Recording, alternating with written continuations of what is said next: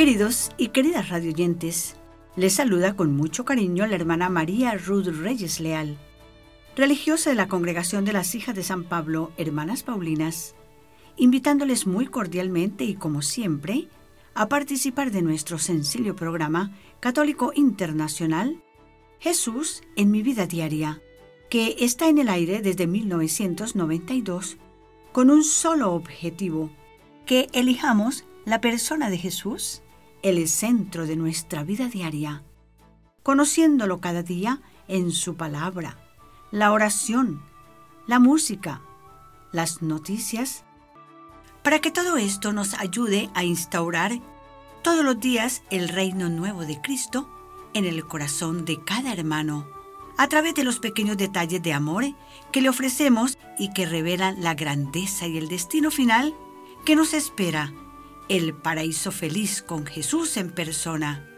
Así nos lo confirma el pasaje del Evangelio de hoy en la solemnidad de Jesucristo, Rey del Universo. Con estos sentimientos dispongámonos a celebrar la solemnidad de Jesucristo, Rey del Universo.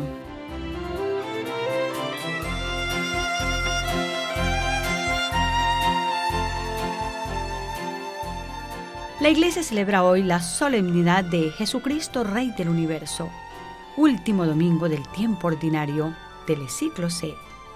Con esta solemnidad, la Iglesia corona cada año el ciclo litúrgico seguido y vivido en torno a la persona de Jesús y su misión salvadora, afirmando con esto que Él es el centro de la vida y de la historia, el principio y el fin, el revelador del Padre, por ser la imagen visible del Dios invisible, la cabeza del cuerpo que es la Iglesia. Cada año, a través de la liturgia dominical, hacemos un recorrido por el camino que caminó Jesús y que hoy nosotros lo caminamos con Él, viviendo de la mejor manera todas las etapas que comportan el año litúrgico: Adviento, Navidad, Cuaresma y Pascua, vida, pasión, muerte y resurrección. Y continuamos el tiempo ordinario hasta llegar al domingo 34, en el cual celebramos la festividad de hoy, Jesucristo, Rey del Universo. Y la oración de apertura de nuestro programa de hoy está a cargo del obispo redentorista Monseñor Pedro Casaldáliga, y en su voz, la segunda palabra de Cristo en la cruz. En verdad te digo, hoy mismo estarás conmigo en el paraíso, que nos trae la liturgia de este domingo.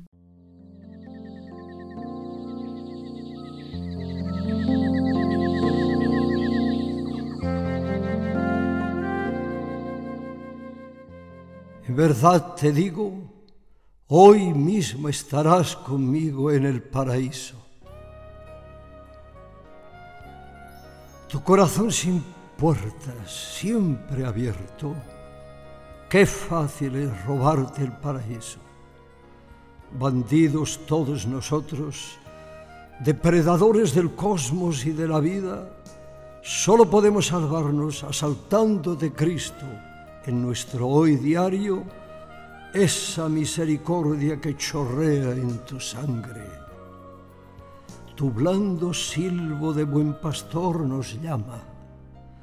Tu corazón reclama impaciente a todos los marginados, a todos los prohibidos. Tú nos conoces bien y nos consientes, hermano de cruz y cómplice de sueños, compañero de todos los caminos.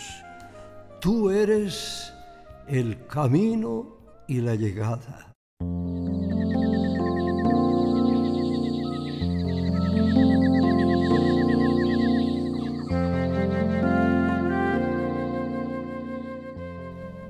Gracias, Monseñor Pedro Casaldáliga, por su participación en nuestro programa. Y es una producción de las Hermanas Paulinas de Brasil. Y bien, las tres lecturas de hoy, escogidas con acierto, tocan los ancestros humanos y divinos de la realeza de Jesús. Jesús es de linaje real, descendiente de David, el más prestigioso rey de Israel, quien fue primeramente ungido con el óleo sagrado por el profeta Samuel en Belén, durante una cena familiar en la casa de Jesé, siendo aún David un humilde y joven pastor. Más tarde, David fue aclamado por la gente de la tribu de Judá en Hebrón. Nos lo dice el segundo libro de Samuel, en el capítulo 2. Y aquí mismo fue proclamado por los delegados de las 12 tribus como rey de todo Israel, cuando apenas contaba 30 años, y su reinado duró 40. Así nos lo dice la primera lectura de hoy, tomada del segundo libro de Samuel, capítulo 5. Así David fue ungido un Cristo, un Mesías que anunciaba al futuro Mesías. Por lo tanto, Jesús, el Mesías anunciado, será hijo de David. Así lo escribe San Mateo en el primer renglón de su Evangelio, donde describe la genealogía de Jesús, hijo de David, hijo de Abraham, como lo invocarán los pobres y los enfermos, como el ciego de Jericó. Jesús, hijo de David, ten compasión de mí. Había un hombre que vivía de limosnas, despreciado por ser un pecador, y sentado a la orilla del camino, mendigaba en tinieblas y en error. Mas un día escuchó que pasaba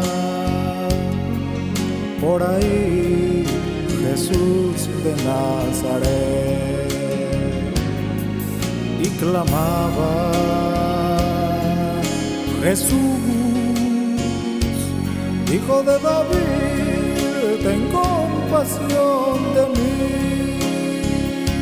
Y escuchó su clamor, le llamó y le hizo ver, le seguía agradecido,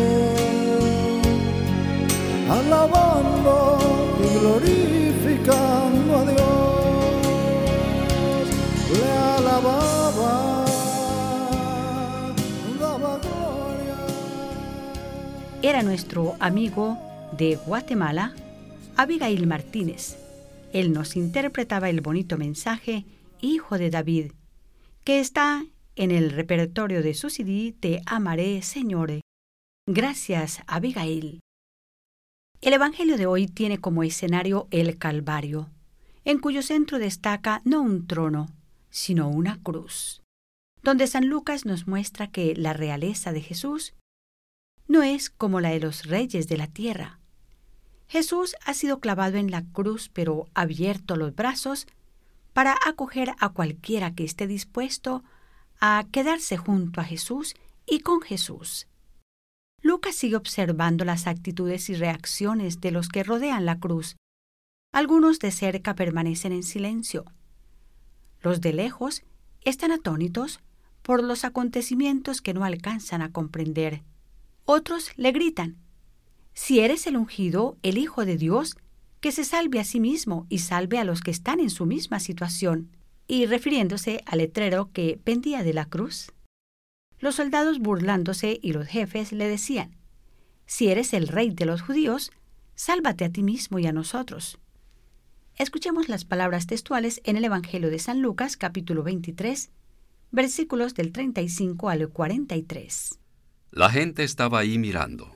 Los jefes, por su parte, se burlaban diciendo: ya que salvó a otros, que se salve a sí mismo para ver si es el Cristo de Dios, el elegido. Los soldados también se burlaban de él. Cuando le ofrecieron de su vino agridulce para que lo tomara, le dijeron: si tú eres el rey de los judíos, sálvate a ti mismo. Porque había en lo alto de la cruz un letrero que decía: este es el rey de los judíos. Uno de los malhechores, crucificado insultándolo, le dijo: así que tú eres el Cristo, sálvate pues, y también a nosotros. Pero el otro lo reprendió diciéndole: ¿no temes a Dios tú que estás en el mismo suplicio? Nosotros lo tenemos merecido y pagamos nuestros crímenes. Pero Él no ha hecho nada malo, y añadió: Jesús, acuérdate de mí cuando llegues a tu reino. Respondió Jesús: En verdad te digo, hoy mismo estarás conmigo en el paraíso.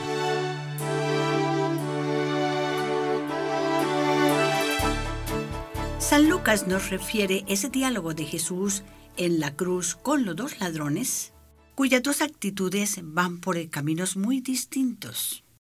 El uno, irritado, insulta y desprecia a Jesús, y solo le interesa la liberación física. El buen ladrón se reconoce culpable y merecedor del suplicio y reprende al otro malhechor, mientras reconoce la bondad, la inocencia y el señorío de Jesús. Con este reconocimiento de la condición mesiánica de Jesús, el buen ladrón hace una auténtica profesión de fe, que le vale la entrada al paraíso. Y Lucas aprovecha para mostrarnos con estas actitudes cómo el arrepentimiento y el perdón de Dios son condiciones fundamentales para entrar al reino de Dios. Jesús tiene también su estilo de negociar con nosotros y aprovecha de toda circunstancia para darnos la oportunidad de que salgamos ganando nosotros. Pero eso sí, tenemos que tener la iniciativa del diálogo, que ya Dios nos la ha proporcionado mucho antes.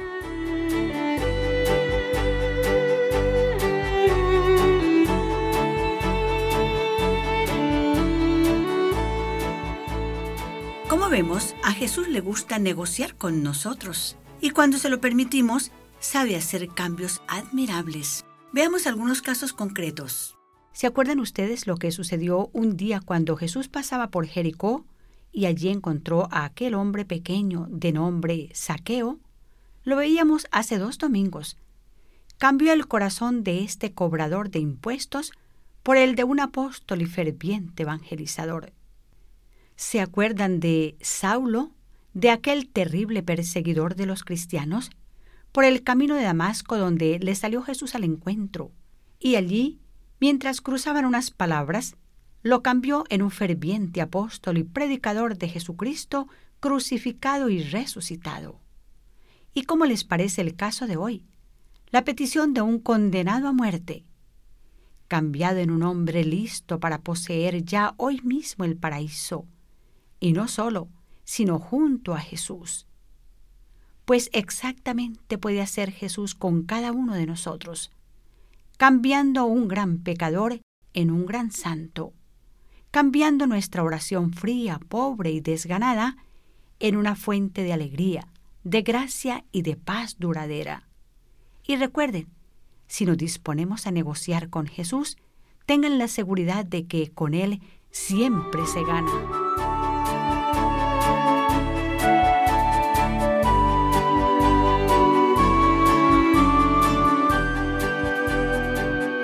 Observemos a los dos crucificados con Cristo. Ambos estaban junto a Cristo, pero el uno tenía el corazón abierto y el otro el corazón cerrado. El uno buscaba su liberación física y su propia felicidad, y el otro se reconocía culpable y dirigió su mirada al que podía salvarlo y perdonarlo. Hay personas que, estando junto a Cristo, no quieren molestarse ni saber nada acerca de Cristo, aunque estén cerca. Hay también quienes creen estar cerca de Cristo porque llevan el nombre de cristianos, pero pocos se preocupan por demostrar con hechos concretos su amor o distintivo de cristianos.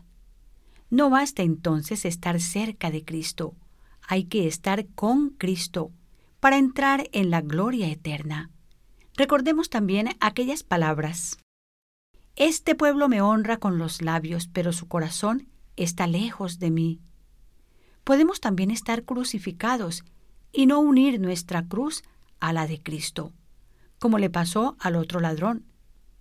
Entonces, el secreto es estar con Cristo, y si estamos crucificados y sentimos en carne propia el sufrimiento, más nos asemejamos a Cristo. Reconocer nuestros pecados para arrepentirnos y pedirle a Cristo como el buen ladrón. Jesús, acuérdate de mí cuando llegues a tu reino. Porque sólo así un día oiremos la más dulce y la más bella de las invitaciones.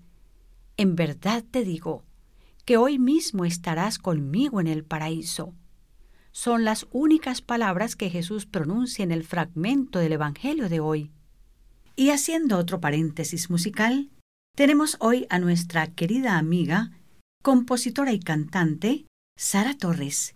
Ella nos interpreta una de sus lindas creaciones, Solo confío en ti, solo confío en la locura de tu cruz, que me abraza, me perdona y me devuelve la vida.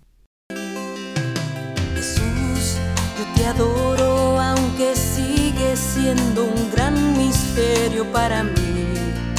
Mis faltas y mi infidelidad, solo confío en tu misericordia. Solo confío en tu gran bondad. Solo confío en tu ternura. Solo confío en la locura de tu cruz, que me abraza, me perdona y me devuelve la vida. Tu amor me quema, me seduce y hasta el alma me cautiva. Cuánto amor, oh Señor, cuánto amor. Jesús, yo solo quiero corresponder a la locura de tu amor, con mi vida y con todo lo que soy. Jesús, yo solo ansío aprender a morir a todo. Este mensaje, Solo confío en ti, aparece en el reciente CD de Sara Torres, Pasión y Anhelo, que pueden encontrar en cualquiera de las librerías paulinas. Querida Sara, recibe nuestro saludo allá en Miami, Florida. Y la pregunta más importante para plantearnos en esta fiesta de Cristo Rey no es si Él reina o no en el mundo, sino si reina o no dentro de mi corazón, dentro de mi vida. No es si su realeza es reconocida por los estados y por los gobiernos, sino si es reconocida y vivida por mí. ¿Cristo es Rey y Señor de mi vida? ¿Quien reina dentro de mí es Cristo, Rey de mi corazón? ¿Cristo es el centro de mi vida diaria? ¿Cristo es la fuerza y el motor que me anima a vivir momento a momento cada circunstancia de mi vida? ¿Es Cristo mi felicidad? ¿Es Cristo mi alegría? ¿Es Él quien dirige y modela mi vida? ¿O es alguien parecido a Cristo? Porque recordemos, nada ni nadie, por bueno que sea y por parecido a Cristo que sea, no es Cristo para mí. Cristo es único y exclusivo. Él es el único que murió por mí, sufrió por mí, por eso Cristo es el único que merece ser el centro de mi vida. Y como nos lo recuerda San Pablo, existen dos posibles modos de vivir, o para sí mismo o para Dios. Y ojalá un día podamos decir como San Pablo, no soy yo quien vive, sino es Cristo quien vive en mí.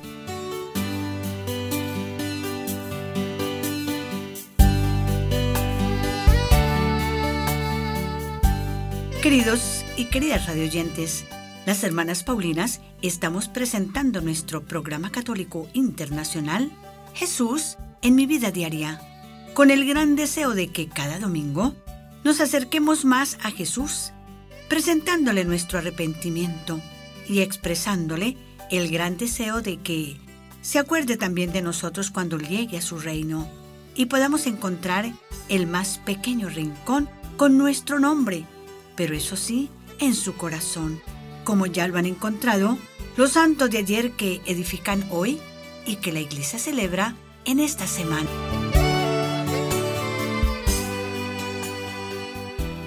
El 21 de noviembre la Iglesia celebra la presentación de la bendita Virgen María El 22 de noviembre la iglesia celebra a Santa Cecilia, patrona de los músicos. El 23 celebra a San Clemente y a San Columbano. El 24 de noviembre la iglesia celebra a San Andrés Don y compañeros mártires. El 25 celebra a Santa Catalina de Alejandría, virgen y mártir. El 26 de noviembre la iglesia celebra al beato Santiago Alberione, fundador de la familia Paulina. Y el 27 de noviembre la iglesia celebra la medalla milagrosa.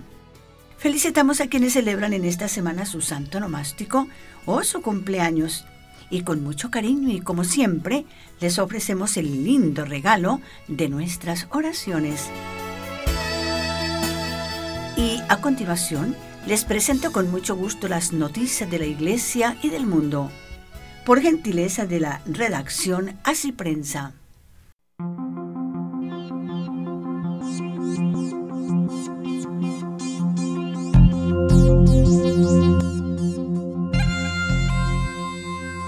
El día más feliz de la vida de San Juan Pablo II. La vida del gran Papa San Juan Pablo II estuvo llena de ocasiones memorables, pero hay un día que el santo polaco consideró el más especial y feliz de todos. Se podría pensar tal vez en su ordenación sacerdotal, sus múltiples encuentros con los fieles o su elección como sucesor de San Pedro, incluso el haber sobrevivido al atentado que sufrió el 13 de mayo de 1981 en la fiesta de la Virgen de Fátima. Sin embargo, el día que el santo consideró el más feliz de su vida estuvo marcado por una devoción que influyó profundamente en su pontificado. Para San Juan Pablo II, el día más feliz de su vida fue cuando canonizó a una religiosa de su natal Polonia, Santa Faustina Kowalski, a quien Jesús le reveló las promesas de su divina misericordia. Si bien San Juan Pablo II tenía alrededor de 18 años cuando Santa Faustina Kowalski falleció el 5 de octubre de 1938. El santo no sabía de la vida de la religiosa polaca, ni del mensaje que recibió del Señor de la Divina Misericordia. El joven Karol Wojtyła conoció la historia que impactaría profundamente toda su vida, cuando estaba en un seminario clandestino durante la Segunda Guerra Mundial, en la década de 1950, debido a una errónea traducción al italiano del diario de la Divina Misericordia y otros asuntos sin resolver. El Vaticano prohibió la difusión de esta devoción, pero se volvió a permitir 6 meses antes de que el cardenal Wojtyła fue elegido sucesor de Pedro. Ya como pontífice, el santo, inspirado por Sor Faustina y su revelación, dedicó su segunda encíclica Dives in Misericordia, rico en misericordia, a la Divina Misericordia. El 19 de abril de 1993, el Santo Padre beatificó a Sor Faustina Kowalski y en su homilía elogió la forma en que la santa llevó a mucha gente al corazón misericordioso de Cristo y destacó la importancia de esta devoción en la época. Al poco tiempo, el 30 de abril del año 2000, San Juan Pablo II canonizó a Santa Faustina y dijo que ese fue el día más feliz de mi vida.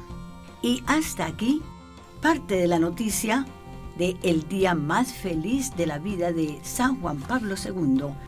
Y llegó a ustedes por gentileza de la redacción Así Prensa.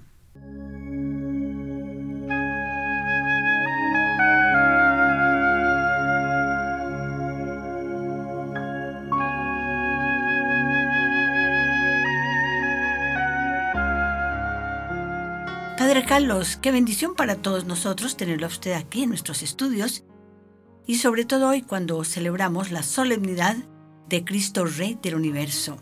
Bienvenido, Padre Carlos, a nuestro programa de hoy. Muchas gracias, hermana Ruth. Qué bendición estar aquí nuevamente con usted y con sus oyentes. ¡Viva Cristo Rey! Estas fueron las últimas palabras del beato Miguel Pro, sacerdote jesuita mexicano, y uno de los mártires de la persecución en contra de la Iglesia en México al comienzo del siglo XX.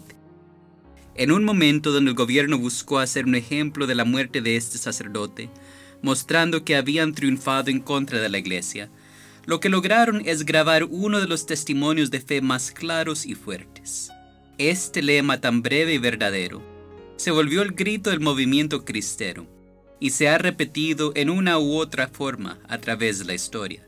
Hoy celebramos el último domingo del año litúrgico y cerramos el año con la celebración de la solemnidad de Cristo Rey del Universo. Al final de todos los tiempos, cuando Cristo regrese en gloria, todos lo verán en su poder, y tanto los que se han acercado a Cristo como los que se han alejado de Él reconocerán su gloria. Esa reacción será automática ante la gloria revelada de Jesús. Pero lo que importa es lo que hacemos antes de eso. ¿Cómo respondemos a la gloria de Jesús manifestada en las Sagradas Escrituras y en la vida de la Iglesia? ¿Creemos lo que escuchamos y vivimos lo que profesamos? ¿O ofrecemos palabras bonitas pero vacías? Dios mediante no tendremos que enfrentar persecución, aunque muchos de nuestros hermanos y hermanas hoy en día viven esa realidad. Pero ¿cómo reaccionamos ante las persecuciones pequeñas, cuando escuchamos que se burlan de lo que profesamos creer? ¿Qué contestamos cuando nos preguntan acerca de la Iglesia? ¿Damos testimonio claro y alegre? ¿O intentamos ocultar las cosas con pena, para no incomodar a otros y para no incomodarnos nosotros mismos? Profesar a Cristo como Rey no es un acto solo de palabras, tiene que ser de corazón. Ya que vamos a entrar en un nuevo año litúrgico, ya que nos vamos a preparar para celebrar la Navidad, el momento en que nuestro Rey se encarnó y entró en nuestra historia, examinemos la relación que tenemos con Él y pidámosle que fortalezca nuestra fe y el testimonio que damos. Hasta la próxima semana, que Dios los bendiga en el nombre del Padre y del Hijo, del Espíritu Santo. Amén. Muchas gracias, Padre Carlos, y con su bendición nos disponemos a escuchar a su santidad, el Papa Francisco. Queridos hermanos y hermanas, las palabras de Jesús en la cruz encuentran su culmen en el perdón. El evangelista San Lucas narra cómo los dos ladrones que fueron crucificados junto a Jesús se dirigen a Él con actitudes distintas. El primero, llevado por la angustia del hombre ante la muerte, lo insulta y no comprende que, siendo el Mesías, pueda quedarse en la cruz. Pero es precisamente quedándose y muriendo en la cruz donde Cristo nos salva, dando testimonio de que la salvación de Dios puede llegar a todos los hombres, hasta en las situaciones más extremas. El segundo ladrón, movido por el temor del Señor, reconoce su pecado y confiesa su culpa con absoluta confianza en la infinita bondad y misericordia de Jesús. Jesús está precisamente allí para estar cerca, para salir al encuentro de la necesidad que tiene todo hombre de no ser abandonado, y le promete que hoy estará con él en el paraíso. De este modo, en la hora de la cruz, Jesús revela el cumplimiento de su misión de salvar a los pecadores. Desde el inicio hasta el final de su vida, Jesús se ha revelado misericordia, encarnación definitiva e irrepetible del amor del Padre. Pidamos al Señor por todos los que sufren por cualquier motivo o se sienten abandonados, para que mirando al crucificado puedan descubrir y sentir el consuelo y el perdón de Cristo, rostro de la misericordia del Padre. Muchas gracias a su santidad y a Radio Vaticana por darnos el privilegio de cerrar con broche de oro nuestro programa Jesús en mi vida diaria, programa preparado con mucho cariño por las hermanas Paulinas, que le digo a ustedes por gentileza de esta su emisora favorita. Y gracias por escoger nuestra emisora como su favorita. Nuestro director, los ingenieros técnicos y las hermanas Paulinas, les deseamos que pasen una semana muy feliz y en paz, y que Dios y la Santísima Virgen María, Reina de la Paz, nos bendiga.